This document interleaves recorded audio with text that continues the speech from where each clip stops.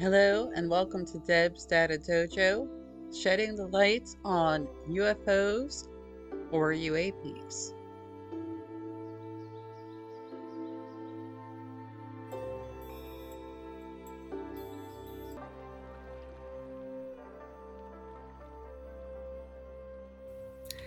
Hello, everybody. Today we're going to be talking to Scott from the Ask an Alien Project. And I'm happy to say we also have two cabbies here today. We have DJ and Kevin. Hey, what's up? Hello. Oh, Kevin froze. Oh, no. Kevin, are they playing PlayStation 4 at your house again? Okay.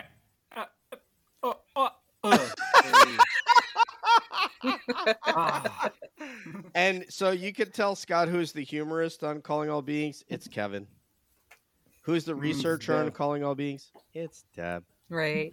Kevin is frozen, DJ. not only in time, but in space. It's the best way. Okay. Well, the people who are listening, of course, we can see each other. I know you can't appreciate our lovely miming and whatnot, but we're going to go ahead and get started. So, Scott, can you please tell us a little bit about the Ask an Alien project?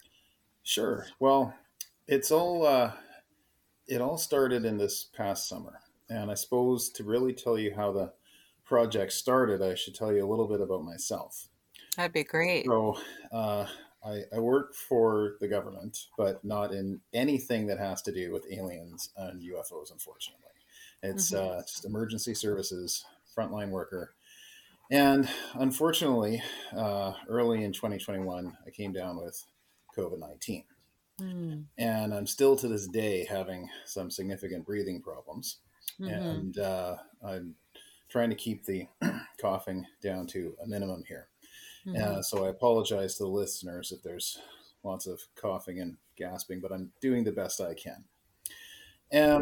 So I went from a fairly active lifestyle, trying to help the community as much as I can, to zero in the past year. And while I've been working on getting better and recovering, I've had a lot of time to think and work on, been watching a lot of YouTube videos. And one of the interests that I had when I was at work and talking to a lot of the guys at work was UFOs, UAP type things. And we'd just gotten quite interested in the whole release of videos from the U.S. Navy fighter pilots and the unidentified aerial phenomenon, this kind of thing. And I've always had an interest in anything to do with the possibility of contact with alien life. I've always been interested in that. Big science fiction fan, but also from a practical sense. Also, sort of think, well, okay, what if? If you take a look at there's so many different aspects of science fiction, but one thing that really caught my mind was that District 9, that show where the aliens land in Johannesburg, South Africa, of all things. And it really made me think about sort of just how North America centric a lot of our views are on UFOs and UAPs. And so we'll come back to that piece in a minute. But anyways, so in August and September, we had a lot of the forest fires up here in British Columbia and couldn't go outside of the house. I couldn't go outside and do anything if I wanted to. So we were watching these videos, space videos, UFOs, and I got talking to my wife, and I thought, everyone and their dog has a UFO video or a concept that talks about how fast will their ships go, and how do they get here, and what do they look like, and all these kind of things. But it occurred to me, I didn't see anyone asking the questions from sort of a more sociological point of view or historical point of view. Like, what do they do when they're not visiting other planets? Do they have relationships? How long have they been doing this for? Are we the first planet they've visited? Are we the 37th? Do they know of other planets? And so I started asking all these questions. And one day I came up with kind of a rant on this. And I came up with like 50 some odd questions that I'd like to ask an alien if I could sit down and have a conversation with one. Right. And to be honest, my wife was a little, was getting tired of this. She said, why'd you write this down? Right. So I started doing that. And part of the problem when you're at home recovering and you've got lung issues is you really can't do any physical activities, right? Mm-hmm. I like to weightlift and hike and mountain bike. None of that. So I'm stuck on the couch. So the kids taught me how to play video games, something I wasn't previously interested in. Mm-hmm. And then I got the idea, if they can teach me that, I wonder, yeah, exactly, exactly. I wonder what's involved in making a YouTube video because I want to share these questions. I wanted to bring forth this. And around that time, so I guess it must be, say, September, October or so, I started a Twitter account for Ask an Alien Mm-hmm. and had a few followers. And then, it started to get a little more interest, a little more interest. By the time October rolled around, I had enough sort of breath capacity that I could start talking a little more. And I found at first recording these videos was very difficult, but my daughter taught me about a program, the Audacity software, where I can record and make little snippets and stuff. And so when you listen to the videos we've produced, it Mm-hmm. sounds like I'm giving a speech nonstop. It's Mm-hmm. actually 15 different sections that have been Wow. spliced for all the coughing and whatnot, all edited out. So Great. it sounds nice and smooth to everybody. Okay, so you're pretty dedicated Yeah. to the area of xenolinguistics.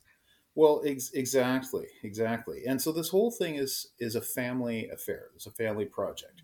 My wife with the editorial kind of views or playing the devil's advocate kind of role, and my son for some of the more explorational. Well, what if they're on a planet that's tidally locked, and this Mm-hmm. sort of thing.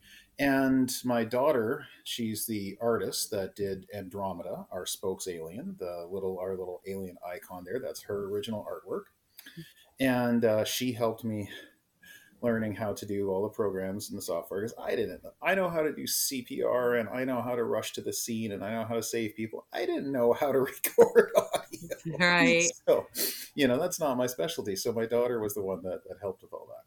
Well, so far, very impressive videos. Can you please tell people where to find them on YouTube? Sure. So it's the Ask an Alien channel. Mm-hmm. And one of the things we do is we have our videos are done in both English and French. Many of us up here in Canada speak French, and I learned that there's a huge community in France and in the francophone world that's quite interested in UFOs. The culture around unidentified aerial phenomena is slightly different in France. They seem to take it more like, yeah, okay, this is probably more likely real. There seems to be less of the stigma. It's still there to a bit, but it strikes me as being just a little less, and the interest is a little higher. I mean, they've had a government agency, Gaipan, you know, being interested in UFOs since the 1990s. So I make sure that we do our videos. We do an English language video, and then I translate it and redo it in French. And Mm-hmm. if you look at the name of our Twitter account, the account is actually Ask an Alien slash Question pour un ovni, right? Questions for a UFO. Um, the other thing is when we talk about when I talk about seeing that District 9 movie where the aliens land in Johannesburg, South Africa, that's sort of where I got the idea that, all the time in movies and whatnot, the aliens land at the White House or New York or they attack Los Angeles. Well, Mm-hmm. why not Johannesburg? Why not Rio? Why not somewhere else? So the OVNI word, objet volant non identifié, right? OVI, in it's the same acronym in French, Spanish, Italian, Portuguese, right? The Mm-hmm. wording is obviously slightly different, pronunciation slightly different, but the concept's the same. So Mm-hmm. by making videos with that tag, you can get people, or even when you put a tweet out with it, you can attract people that, like us, are quite interested in this subject from all over the Spanish speaking world, Italian speaking, Portuguese Mm-hmm. speaking, French speaking, and really get sort of a more global kind of aspect on it. And that's what I'm trying to do. And Google Translate is your Mm-hmm. friend. right? So Oh if I yes. see an article in Italian on these subjects, I will forward that. I will tweet that out. I'll put that out. I'll respond to it, and Google Translate to help. So I'm really trying to take a more wide-ranging focus than just Mhm. strictly North America. Right. Yes, it's definitely a very, I know it's a lot to talk about. There's a whole aspect that you're touching on that it's true most people haven't, which is just like really getting a little deeper into their socio-behavioral aspects, right? Mm-hmm. Um, I do want to break down a little bit more about the linguistic side and the Sure, research you've done. But before we do that, I wanted to give DJ a chance to ask a question. sure. So, I'm curious, Scott, of these many questions that you've come up with. Surely that there are some that resonate with you the most, that are the most intriguing. That if they were to turn up on your doorstep tomorrow, you'd say, "Okay, I there's probably a top three or something. There may be more, but which questions resonate with you the most?" Oh, wow. That's tough. Well, I think a couple of them would be, how long have you been visiting us for? And that to me would be kind of a core question because, we've seen all the interest since Roswell and all the sort of thing. But it's made me, and of course we know from the shows Ancient Aliens, and I do understand and appreciate the controversy where we try and put um, where we take alien concepts and apply them to human history as potentially diminishing the value of those cultures having grown organically themselves. I understand that concept, and I certainly don't mean to cause any offense to indigenous cultures, but I think we need to be open to the possibility that there has been contact with species not of this earth, with some of our oldest civilizations. And perhaps things have got lost in time, lost in mythology. But I, for one, would not be surprised if one day we come up with definitive proof that they've actually been visiting us for 20,000 years. I think that's possible. But when we get, I should say, one of the principles of our project, or one of the kind of core things, or slogan, if you will, and sort of guides what we do and how we go forward, is disclosure is imminent, so we had better get ready. Hmm. Right? I mean, if Yes. I everything is think it's happening, happened already. if I think it's already happened. you can say it's already happened, Yeah. and so we're already here. But if we're not, if we're at the process where it's about to, we need to have pens and paper ready to go and start be ready to ask questions. Because, as I say, and excuse me, It's my poor okay, lungs, brother. Take it easy. the Wi-Fi is doing great. My lungs not so much. It's all Yeah. good. We're with you. If it's not just good enough to know that they visited us, we need to know why they visited us. What? Oh, where'd you hear that before, Deb? I know. I know. Right. See, I Uh, think I think I'll go into this for a moment, so you can have Sure. a break from speaking for just a minute while we talk about this. So my perspective is I want to know who, but smarter people than me want to know why. And Not I smarter. and yeah, I want to know who first. Like that's where I'm at. I want to see pictures. I want to see species, and it's clear that you shared the impression that it's probably extraterrestrial. A lot of people have different ideas of what that means and different ideas of what these entities are, and I'm not gonna try to break that down today. We're going to go with extraterrestrial for this particular podcast session, Mhm. but obviously that's like I want to know who the occupants are. That's where I am with that. Absolutely.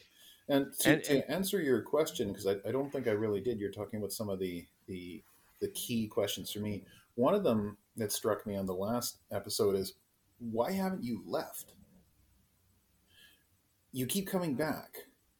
Hmm. Your visit, these various events, and we can pinpoint, we can at least go back to 1947 at a minimum and see a fairly significant body of evidence that suggests that we have been visited by craft not of this earth. Well, that's 1947 till now. By way of example, we went to the moon for a couple of years in the 70s. And other than a few probes, we haven't really been back. Obviously, I'd like us to go back. But the example is we were only there for a very short amount of time. How do we account for this large amount of time? Are they fascinated with us? Is there something they need? Hmm. Are they trying Biological, to maybe. accomplish something? Right. Now, someone who's kind of an expert on the ancient civilizations happens to be here. So, Uh, Kevin, do you want to chime in a little bit on what you think about them being around for some time and why they might be staying? well, I think you're right about the fact that maybe they may have left or and come back, but I also think sometimes it may be that they never left. Hmm. Another thing I've thought about is that remember we were discussing being seated. I think maybe what if we weren't the ones that were seated? Mm. Just a thought. Seeded, Maybe you it was mean manipulated? yeah, I'm sorry.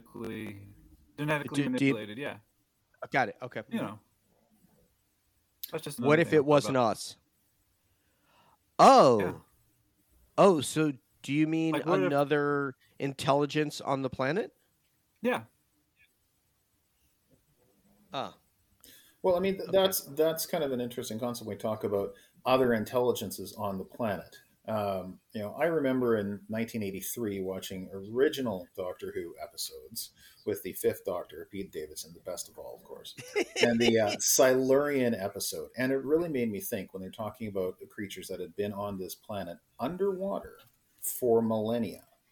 And, when you think about how little of our oceans are explored, and we really cannot rule this out, not to mention the affinity that we notice a lot of the Tic Tac UFOs and other things seem to have with bodies of water.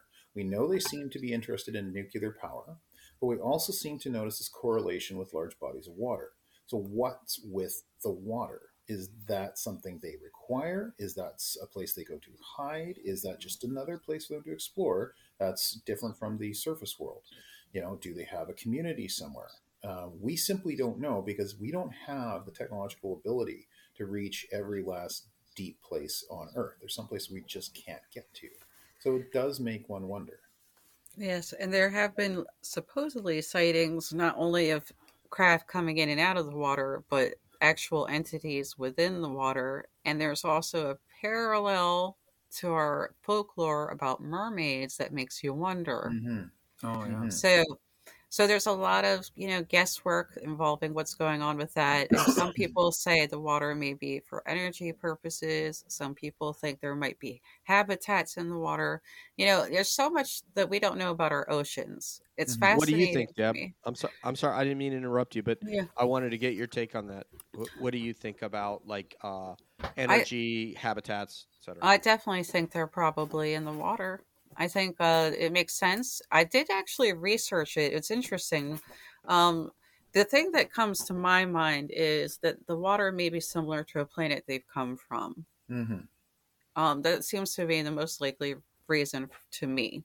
But I looked up, apparently, the pressure in our oceans is considerably greater than space. So the only reason that I could think to want to go actually live in the water is because you're used to it. That's the environment you're from. Mm-hmm. And honestly, it's probably just feels a little safer in there because, humans are on land. It's Mm-hmm. just like a great hideout. It's like a Yeah. huge hideout. When Would they you look at implode the if they came question, out of the water? Or they would explode, right? They would be Yeah. pressurized. So if they came out, Yeah. boom! Spontaneous human combustion. Explained. Well, it's worth noting that some of these sightings are not from space. It's not as space oriented as people think. Yes, there mm-hmm. are some things going on in space. Yes, there's some radiation that indicates space travel, but a lot of it seems to be pretty related to on planet or within the water. So, Mm-hmm. What is that energy hypothesis for you, Scott? What do you think about that? Lou Elizondo's talked about that maybe they're able to somehow extract hydrogen from the water quite easily, rather than a plant like we would need to use to get it to. How does that resonate with you, or not at all? Well, I haven't really given the technology side of it that much thought because, like I say, the focus for us has been more on kind of the sociological and kind of the behavioral side of it. That's sort of what I've been looking at, but I don't think we can rule anything out. One of the things we talk about the energy that's used, though, that we can't help but notice, and something that I only just learned a couple months ago myself, is the it was explained to me that the reason we can see lightning and it's so bright is because there's so much energy that it's energizing the photons, the actual, like, the atomic particles, and causing them to glow brilliantly. So take that to the craft that we see that appear to be glowing balls of light, whether it's sort of that dripping light kind of thing, like from the craft in Chile, or you see some of the other ones, like, for example, the 9 balls of light at 39,000 feet over the South China Sea that was seen by a pilot just a couple weeks ago. The 9 that then turned into 12, which then turned into 9 again, the balls of light. Wow. Is that because the energy expenditure of those craft is so much that it's activating the Photons, actual photons, like like atoms in the air lightning. around it, Hmm. exactly, much like lightning. And so it's a fascinating idea, which makes me wonder what the heck happens when they go underwater. Like, what does it do to the water around them? I don't know.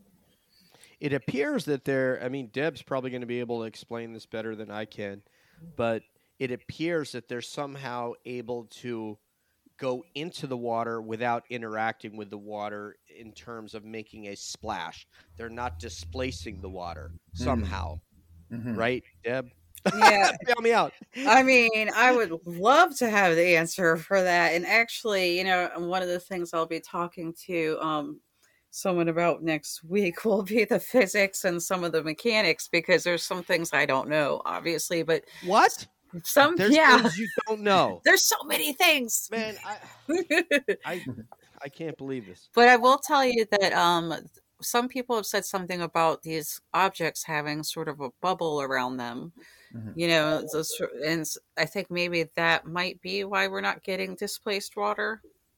Well, what we like to do in the Ask an Alien project is take what we can from science, from our own understanding of biology, from our own understanding of physics, from our own sociology, from how we interact, and applying it to the phenomenon. So when we talk about the effect on water, I think of the Department of Homeland Security FLIR video taken over Puerto Rico a few years ago, where Great video. exactly, and it really kind of identifies what we're talking about. So they've picked up an image and it's going across the airfield and parts of Puerto Rico, and it's black, so it's actually glowing hot, is what it is, right? You're picking up the infrared, and so then it goes into the water with, as you say, not making a splash, and then it reappears out of the water as 2 different objects, and they keep flying. Now imagine if I we don't think took, I don't think it's actually hot, but I'll or I'll go back and check that. I think it actually might be cold. okay, But well, yeah.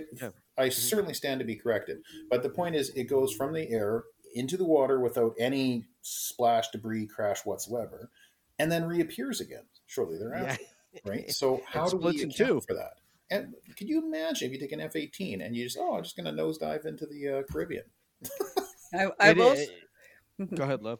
I was just going to say, I have heard a few times about the objects dividing Hmm. or other objects coming out of bigger objects, including spheres coming out of saucer shapes and saucer shapes coming out of tic tacs. So it seems like there's definitely a Russian doll phenomenon Hmm. going on with this. And I've also seen video, which of course we can't validate. That's the trouble with some of these videos, right? Where it looks like plasma movements creating these. Hmm. Looks It's so. like it's dripping, I know dripping exactly. energy. It's beyond what we can fully grasp, and we're just doing our best to put these pieces together. So again, I appreciate that you're bringing another piece to the table, and I wanted to go into that a little bit more. Sure. So you talked a great deal in your video about linguistics. Yes. and xenolinguistics to be specific. And you mentioned that it was sort of a field. So have you connected to other people who are working on xenolinguistics and what they have been researching is what I'm kind of getting at. What does the field of xenolinguistics look like? Well, there's a couple of really detailed videos on this subject, and they kind of gave me some of the ideas. And as it turns out, we're a multilingual family. My daughter studies linguistics just recreationally. She's just interested. We discovered the origin of language, how things evolve over time. I've always been fascinated by the constructs of language. So we took the general concept of, okay, so you want to ask an alien question. How precisely you're going to do this? Now, we've all seen the movie The Arrival, which, further expands on this concept of how do we get that elementary communication. And so what I thought is, okay, well, what if we come up with every conceivable means of communicating with a creature from another planet, and we start from what would be the simplest and work to what would be the most complicated means? Because it occurred to me there's a spectrum of possibility for communications, right? And this is something I hadn't quite seen before. But my thought is, I go into this in the video, where there's 5 or 6 kind of means. And the first, with the absolute easiest, is telepathy. I mean, just direct brain to brain. That's it. And I take that from a few different angles. When you talk to experiencers and you talk to people that have had close contact, you do see this consistent theme that they could understand concepts that were being sent to them. That there was some level of communication that they couldn't quite understand, right? And then we take a look at, okay, well, what about speech of some sort? Well, all right, so they've had all this time to listen to radio broadcasts and television from Earth since the 1920s and 30s, right?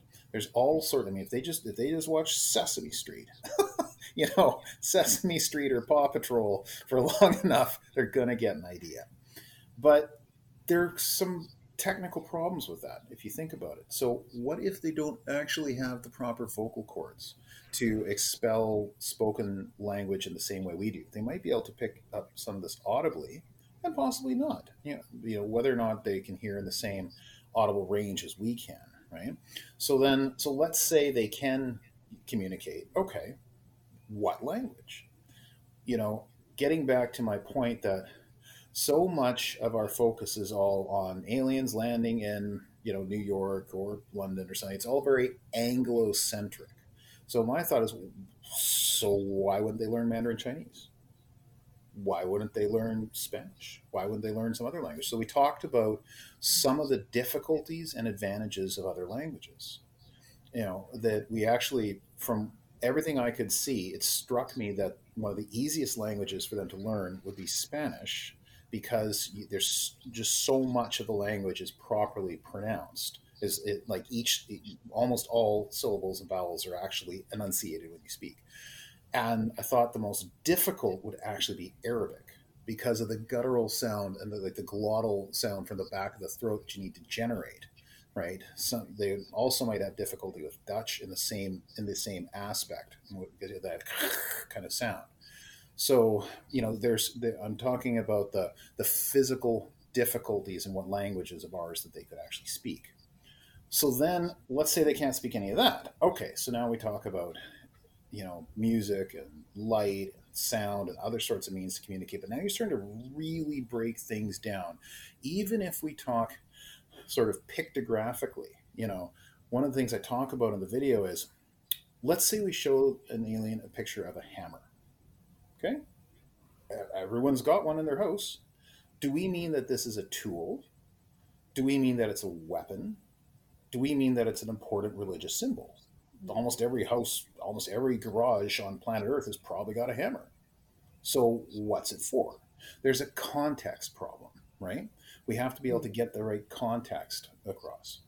Right. And I will say that I was watching Arrival partly in preparation for today, and they covered a little bit of how complicated it would be just for a basic sentence to be broken down.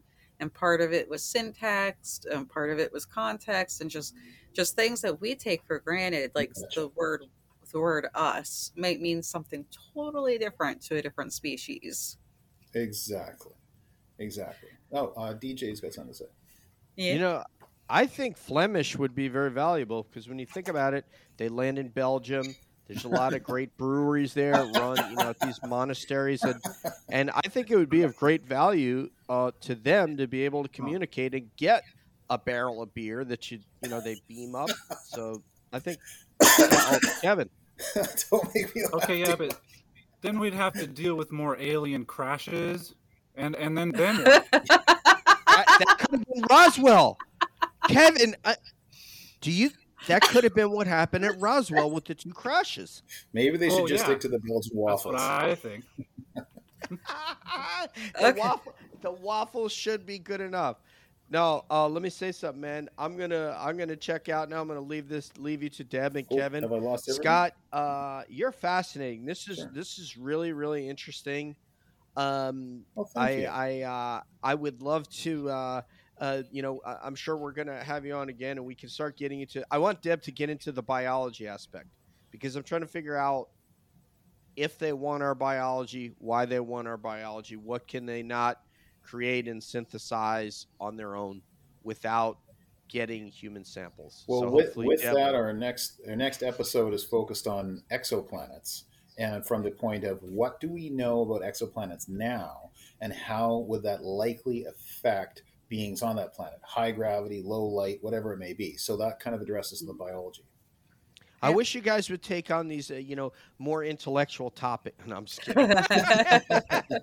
Hey, I want to say first, I want to say thank you for your service to Canada, and I hope that you find a way to help your health and your lungs. I might suggest Wim Hof breathing. He's Mhm. also from the Netherlands. If you haven't heard of Wim Hof With breathing, the that's ice bath thing and that whatnot. guy. That guy. You know who he is. All right. Namaste. I Namaste. leave you. I leave you in the hands of two of our great cabbies, our researcher Deb, and our humorous antagonist who won't be antagonistic tonight, Kevin. All right. But thank you Thank so you, Bye. brother. very much. Thank you. It's a pleasure to meet you. Bye. Bye-bye. I'll miss you. Okay, so I wanted to ask about some other things that you had covered in your video as far as other options besides telepathy and the physical speech. What are some other possibilities that you can think of? Well, what we did is we took a look at how some other creatures communicate on Earth, and some of them in terms of using, like we talked about other creatures that have some form of what we would call speech, but it's just not speech as we understand it, right? So we took a look at um, dolphins and whales, killer whales, those sorts of things. I should say we also talked about sign language with primates, but perhaps we'll come back to that after. I'm gonna ask But we about. took a look at dolphins, and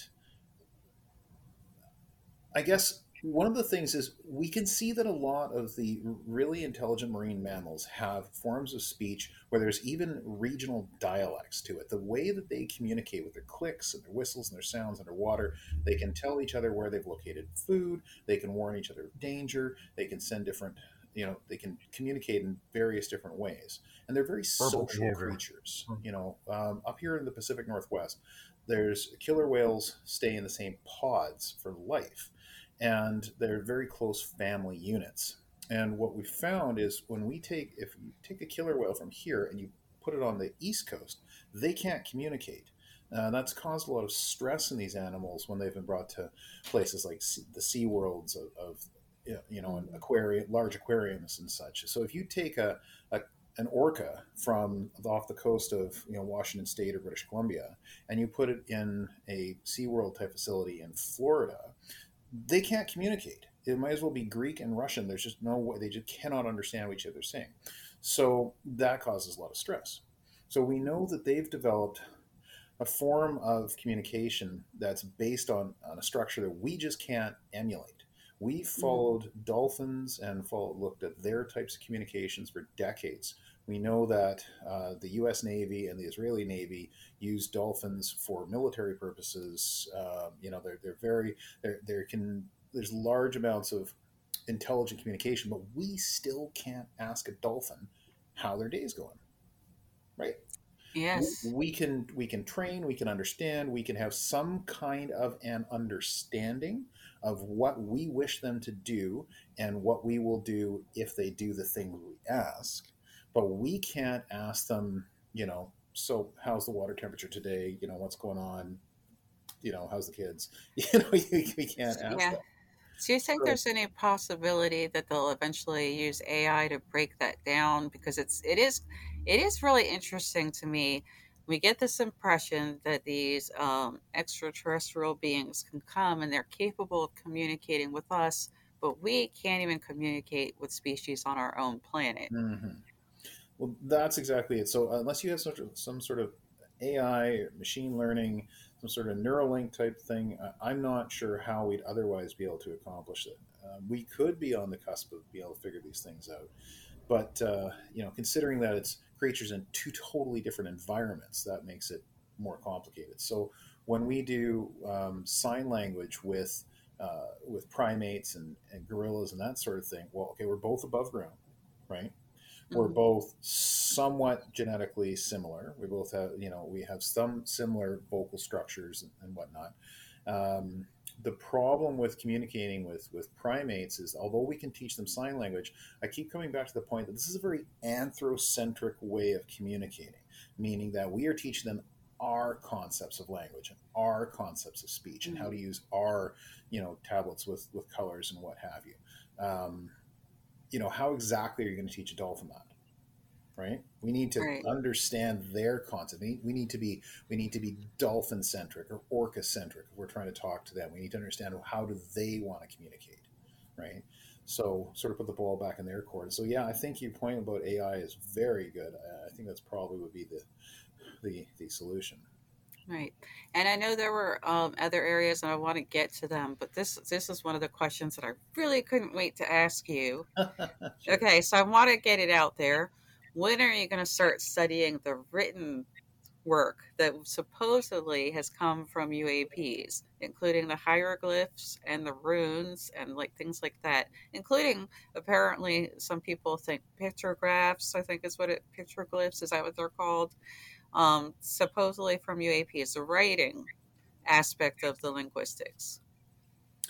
Well, we haven't gotten into an awful lot of that. We did ask, one of the things we want to know is, do you have a written language?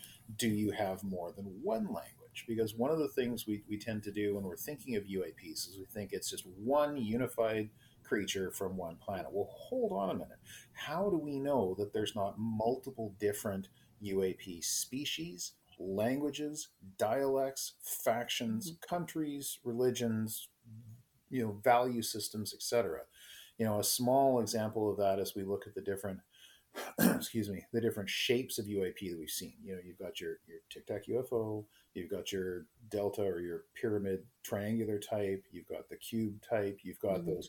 those sort of amorphous tail looking things floating in the air. You've got, there's different types. So is that from the same culture, the same group, the same Mhm. language? Are those ships for different purposes, or are they from different planets? Right. So when we're talking about communicating and looking at their language, we need to think, well, hold on a minute. Would each one have a completely different written language Mhm. system? Do they use a written language?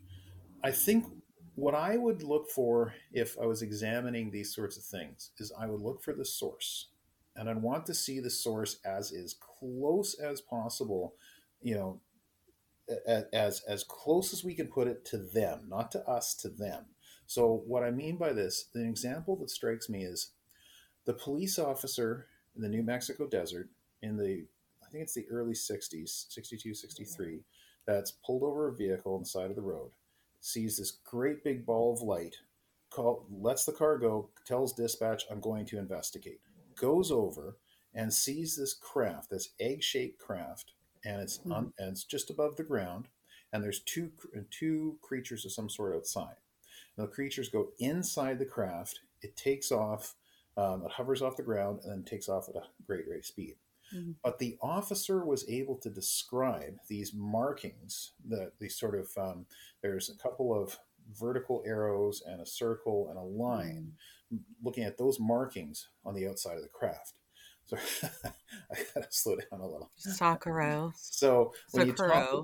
yeah. Yes. So when I'm looking at that, what I would think is that is what I would call sort of a best in class example of written information, some sort of representation of a language or symbol, because you've got, credible witness, and you actually have it right plastered on the outside of the craft itself. There's absolutely no question what the origin of that was. My concern with written languages, as we see otherwise, is can we be sure that it's not a human interpretation of something? I want to see as close as we can get to source, which is tough. But I think we're going to have more and more of that in the future. And we're seeing examples of UAPs caught on video daily now. Yes. I think more people are actually looking up. I think that's part of it. I think that's why the numbers are going up in part. I think also there is a sense that, some people have implied that they want to be seen right now, that they're coming out more because they want to be seen. So there's a sense that the reason we're hurrying disclosure now is because it's not going to be our choice much longer. I've heard that as well. So, what I've noticed in doing some research on the written language is that there's two types that I've noticed. One that looks like runes, and then the other that looks like more of geometric shapes. So I'd be so curious if you get a chance to go into that, and maybe you might find out something. And I don't know if there are people who are heavily researching that, but it's really interesting that I see those two types. And what comes with them, interestingly enough, are two of the hypotheses: the future human and the extraterrestrial. So I'm just like, what if one of those is the future human and what is the extraterrestrial? Yeah. I'm very interested. I was just talking to my son about that just the other day. And I'd love to see some more research and detail on this and try and put together a little bit about it. It'd be interesting to look at the written communication on it. But we were talking about that. I mean, when you think of the distance of space, if we take a look at the nearest known exoplanets, the TRAPPIST system, okay, 4 light years from here, I believe, I stand to be corrected on the distance, but let's say for a minute that number's accurate. There's an exoplanet 4 light years from here. Okay, so at the speed of light, it would still take 4 Earth years to get there, and 4 Earth years to get back. So if they're doing anything less than faster than light travel, right, or some other interdimensional travel, it could take decades and eons to get here. So the concept that these are future humans actually can make a lot of sense when you think about it. They're already here. They're already on this planet. It just happens to be in the future. And so before people say, well, come on, there's no such thing as time travel. You've watched too much Doctor Who as a kid, which guilty as charged. But let's talk for a minute about technological advancement. If we go back 300 years from now, okay, and we look at where we were in the Industrial Revolution and steam engines and this sort of thing, no one knew about computers, cell phones, internet, AI, traveling to Mars, all these sorts of developments, lasers, atomic bomb, none of it, right? Okay, now let's go 300 years into our future. There's technologies that we can't even conceive of yet. Right. So who's to say that 300 years from now, they haven't actually discovered time travel? It really throws me. Some people have said, okay, here, listen to this, guys. Okay. Some people have said that there was a civilization on Mars, and they think that civilization may have come to Earth after some issues on Mars, who knows what. And then it occurs to me, it's funny because now we're here going to Mars. So if that is happening, it's like a circle back and forth between Earth and Mars, right? Because you can now actually apply to go live on Mars. That is a fact. You can now, you won't come back right now. And Mhm. maybe in 300 years we'll have that technology, Mhm. right? But then you also hear people say everything's happening at once. The time concept is not what people think. The past, the present, everything is at once. That's So all that occurring circle, simultaneously. Hmm. yes, right. So that Yeah. concept that we're going to Mars, we may have come from Mars, and then that everything's happening at once kind of blends, and it's like this is so weird and so We're interesting. still there. Well, Yeah. that's a fascinating concept because let's take a look scientifically. What do we know about Mars, right? We know that there once was liquid water on the surface, Mhm. right? Yeah. We suspect there was at least some sort of microbial or vegetative life. Otherwise, why would we Mhm. spend millions of dollars sending the Curiosity rovers and other discoveries there? Why are we doing all this I trouble don't with know. We have SpaceX and vegetative life trying to on get Earth. I don't know. we Right. sorry, it was a little hard to hear. We're spending so much time and effort looking for life, so I think there's a reasonable it's a reasonable proposition that there may well be evidence of life if there isn't still already. But Right. we don't see any buildings and structures and what have you. And well, one of the things that I've been looking at is what is our likely unfolding of events in the future from sort of Mhm. an astronomical point of view, right? After so Mhm. many million years, this is likely to happen. So many tens of million years, this is likely to happen. So many billions years, this is likely to happen, et cetera, et cetera, et cetera, et cetera. And one of the topics they discuss is entropy, sort of the time and it's a little hard to get the make sure I'm getting the right Mhm. definition here. But the concept of the decay of everything, the progression of time. They're saying that after a million years, there Mhm. will not be any evidence of footprints on the moon. Right? There won't be the flag, there won't be the Mhm. lunar rover, there won't be anything that like from the original 1969 landing on the moon. Right. After 1 million years time, all evidence of that will have vanished just through the Mhm. erosion of time and entropy. Mhm. Okay. So how could we not say that a million years ago there was not some sort of a civilization Right. flourishing on Mars? And Right. much like you said, they came here. You know, Mhm. are we the lifeboat? Are we the oasis? Are we the refuge? Did they undergo a form of climate change that was irreversible, uncontainable, and the only way to survive is to flee to the next nearest planet, which would be us? Right. Right. It's certainly well within the realm of possibility. Especially because we're doing it, right? You Bezos betcha.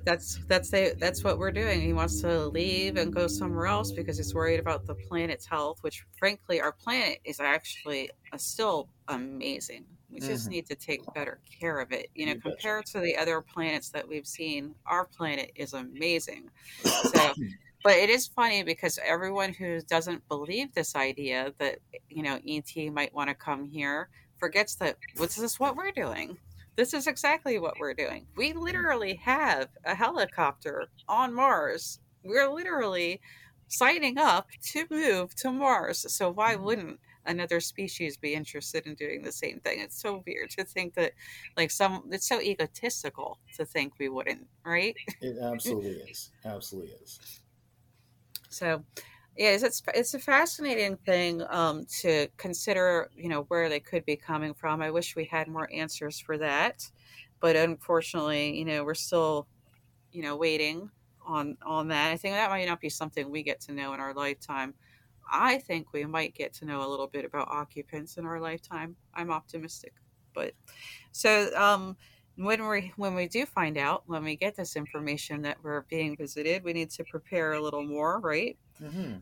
So let's talk about another of the areas that you touched on that you didn't get to Sure. just quite yet, which was the area of using basically vibration to communicate.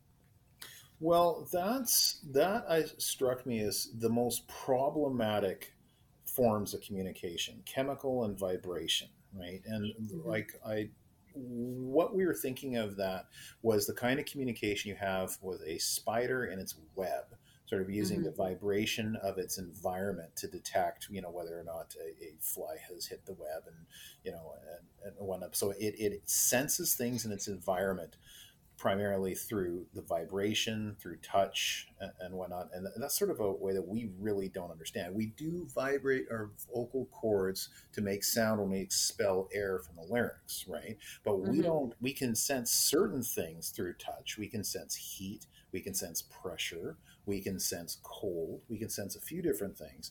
But how on earth would we sense, please depart now for Mars at an altitude of 370, like how would you communicate something complex through that means? I have no idea.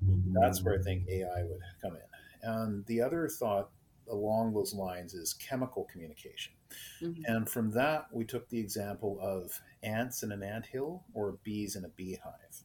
So Hmm. there's clear communication amongst those creatures. The ants taking their direction from the queen. They have certain jobs to do in their society. I call it a society. In their society, there's certain jobs that are delegated. There's your warrior ants, and there's the ones that get the food, and there's the queen, et cetera, et cetera. You have a delineation of tasks, and there's a way to communicate that through given certain chemical signals. Now, I don't know of anyone that's been able to replicate that, although, there could be research. I'm sure there's, a lot of field of study of that. And if someone out there knows about it, do let me know, because we'll make an addendum to the video. Hmm. Then, bees in a beehive are, somewhat Hmm. similar concept. They can alert for danger. They know how to, to do food production and support what the queen needs to do. So they have means of communication on a chemical basis as well. We can sort of grossly manipulate them by, for example, a beekeeper using smoke to get the Hmm. bees to go to sleep so the beekeeper can retrieve the honey. But at the same token, we can't ask the bees how their day is going. Right.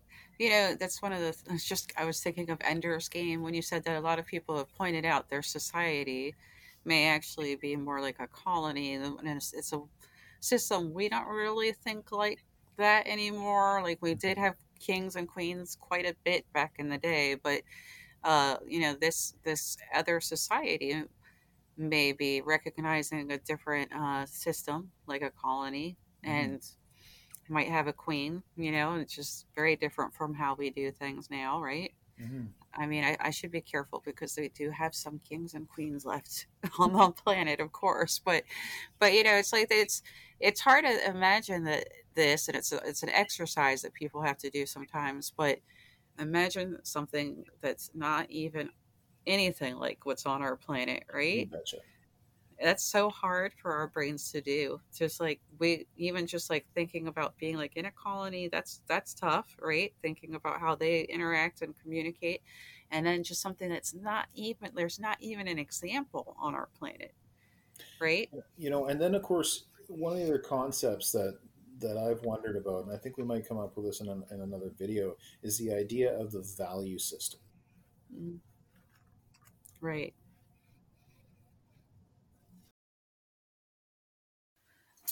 Well, I just wanted to thank you once again for coming and talking to me today. We're going to go ahead and wrap it up in respect of your time. I would really like you to come back in the future and tell me about your future projects. Could you please tell people again where to find you and what you'll be working on in the near future?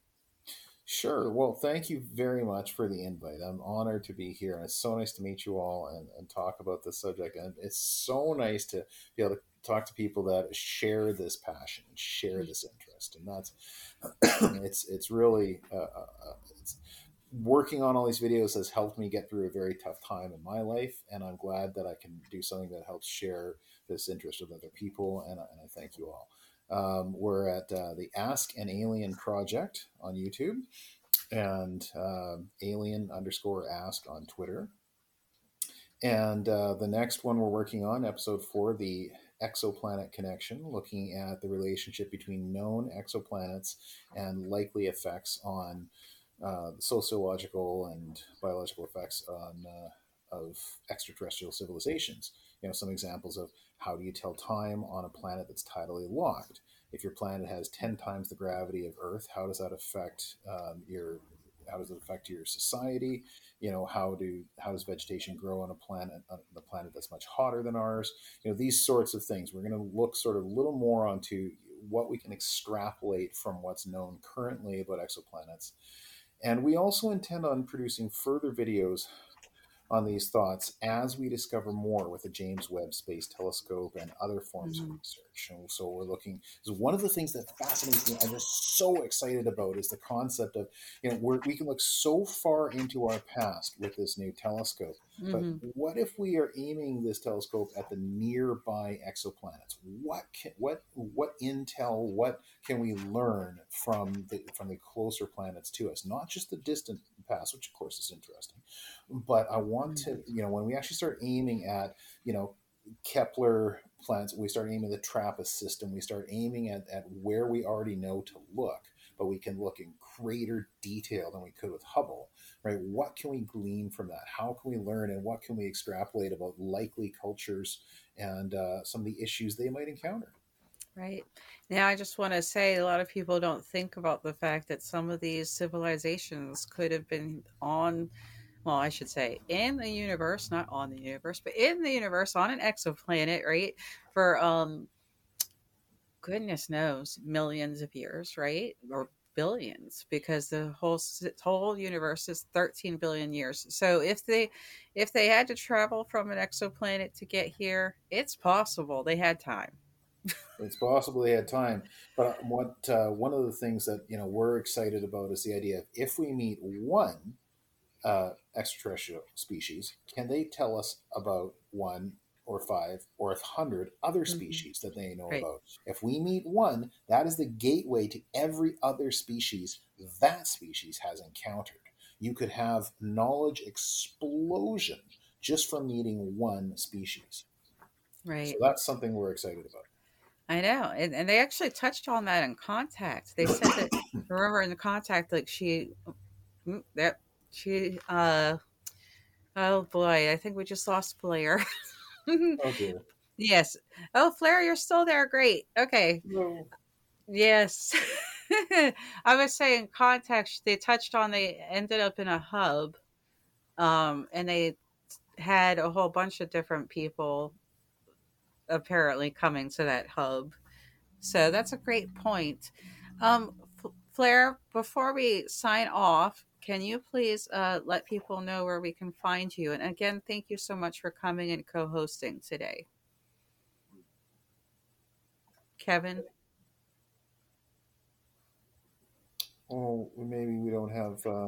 yeah, he's having some technical difficulties, unfortunately. There we go.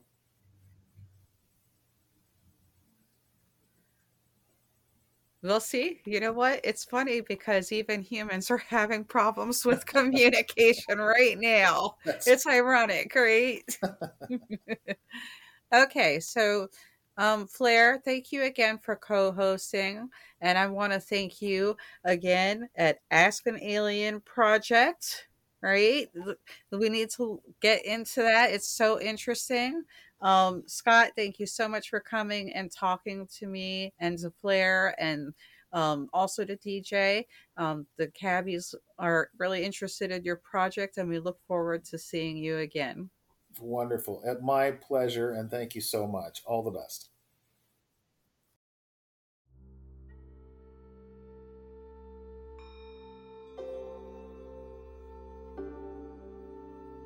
Thank you for joining me. This is A Study of UAPs.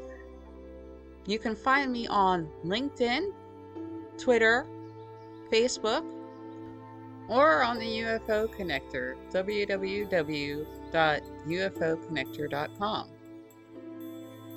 And of course, as a member of Calling All Beings on YouTube. Until next time, take care.